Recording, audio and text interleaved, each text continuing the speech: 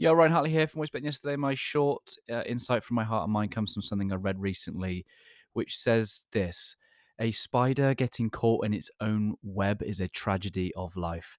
And I think that's a really good metaphor for sometimes the trappings of our mind.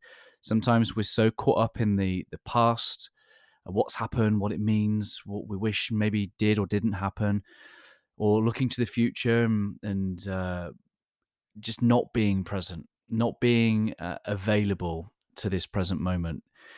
There's so much out there that talks about being present, accessing the present moment, here and now. And the irony is that now is the only time that really exists. It is that our mind has the potential to be in the past and the present within any given second, which takes away our access to the present moment. Our bodies know differently. Our bodies can only be here and now. And that's kind of the point of what I'm trying to share here really is that the more and more we can learn to separate ourselves from thought. We are the only species that has this thing called metacognition, which is the ability to think about thinking. And for all that it gives us in terms of our greatness, in terms of thinking and planning and strategizing and learning and communicating, it certainly keeps us trapped. I have many, many friends who are great, deep intellectual thinkers, but they end up in this thing called what I call the M25, which, if you're not from England, it's the motorway that circles London, and it's just you can go on the M25 all day long. And sometimes I just encourage people to get off the M25, which means to stop thinking. Just to try and separate from thought.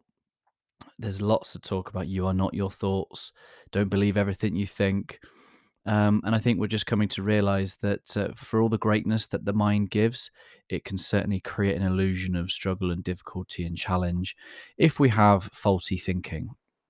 So I'm not even going to start giving you any mindset techniques about how to reframe things, how to change your perception, but just simply this: just know that a spider caught in their own web is a tragedy, and a human caught in their own mind is a tragedy.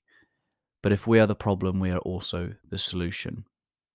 Get out your minds, into your hearts, into your bodies, and hopefully start to separate and be able to observe the way that you think, understand where that's coming from, and then some of your mindset tips that I might be able to help you with will be useful. Until then, have a great day. Always love, my friends.